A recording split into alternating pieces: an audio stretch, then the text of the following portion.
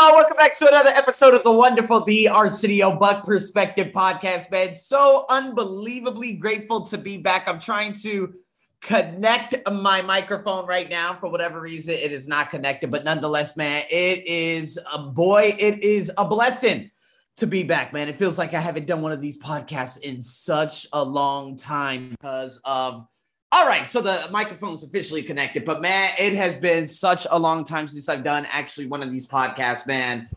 And although you guys hear it on a routine basis, probably 3 times a week or whatnot, 4 times if we get lucky, boy, it is amazing to see how much growth has happened, obviously, within my business, and also looking at the ugly that has taken place over the last 36 hours. A total fish wipeout of 6 fish, of my saltwater fish, died. I'm guessing it was one of the horrible diseases out there, either velvet brook or ick. Wiped out all my fish, and it was heart-wrenching to see such, lively fish just go simply to waste because of a decision that I made by buying 2 fishes without quarantining them for a month. And lesson learned, I guess you can see it's a nice little way of me, learning and saying, well, Arsenio, if you do end up getting a tank that is 7 times bigger than the biggest one that you have right now, you need to learn and know that this isn't going to be a $23 wipeout of fish. This is going to be a $500 wipeout of fish and coral, which could range more than 500. And we're talking about more upon war. And so I learned so much, and it's really heart-wrenching because, someone who wins so much is something that was going right for so long just goes to waste, and, however you begin your week, and I realize that, given the fact that yesterday was Monday, it's a really fucked up way to begin the week, when I end up showing up intentional and having things thrown at me in front of my face, and not being there 100% fully invested into the lessons that I do online. It is heart-wrenching for things that have happened to me, and also for the people on the receiving end, because they deserve my 100% attention rather than the very worried and sad me. But I can tell you right now, does this mean you have to get bad and feel guilty on yourself? No, it's about maybe learning about new things and setting up new goals. Like me, I'm learning about water. I'm learning about, how much water and how much salt should be in a saltwater aquarium. I'm checking ammonia levels, and for the next 3 months, I'm going to learn about water and not make any more purchases, and, I learned so much from it, although terrible. And this is the worst way to possibly learn. I have to look at it and gain some perspective from it. And then I say to myself, okay, what am I going to achieve at the end or by the end of this week? I got the refractometer. Let me start testing salinity levels and let me just cycle the hell out of this tank. And if I do end up buying fish towards the end of the year, which I really do not see myself buying fish at the end of the year, hey, well, now I know, and I have 3 months of learning about water and phosphates and nitrates and stuff. Even going back to you in your life, you have to be very intentional about the past, learning about really nasty, egregious things such as me. And hopefully you're one of the people that didn't have to learn by seeing 8 deaths of such beautiful things that you were taking care of for such a long time. But focusing your time and your energy on the good. I want to talk to you about your greatest superpower and how that allows you to have the quality of life that you want to live. Being able to live on your own terms, doing things and getting away from my whole fish story, but doing things that are authentic to you and not conforming to other people. That's the first habit of high performance, which is clarity. Doing the work of clarity when everything and everyone wants to put things on your plate. Clarity. When my job said, hey, can you let me know about your availability? Clarity. No, I do not have any availability for you. I'm doing the bigger things. I'm now training at a company, and I now have a private student that I travel to about about 5 days a week, Monday through Friday. And, and I'm still battling the anxiety of falling asleep. On nights, I fall asleep like a baby. And on nights, when I come home late, it's always worry that gets me.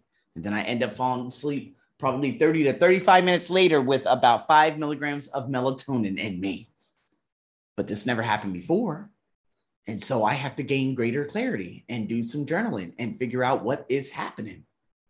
Maybe you have to convey something to your partner. Maybe you have to rally the troops, provide some great leadership.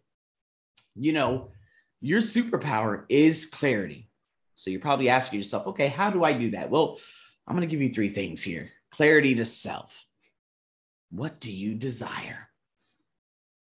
How do you like to show up? The social relationships. How do you treat other people? And how do you want to be treated? I hate that. I hate it so much.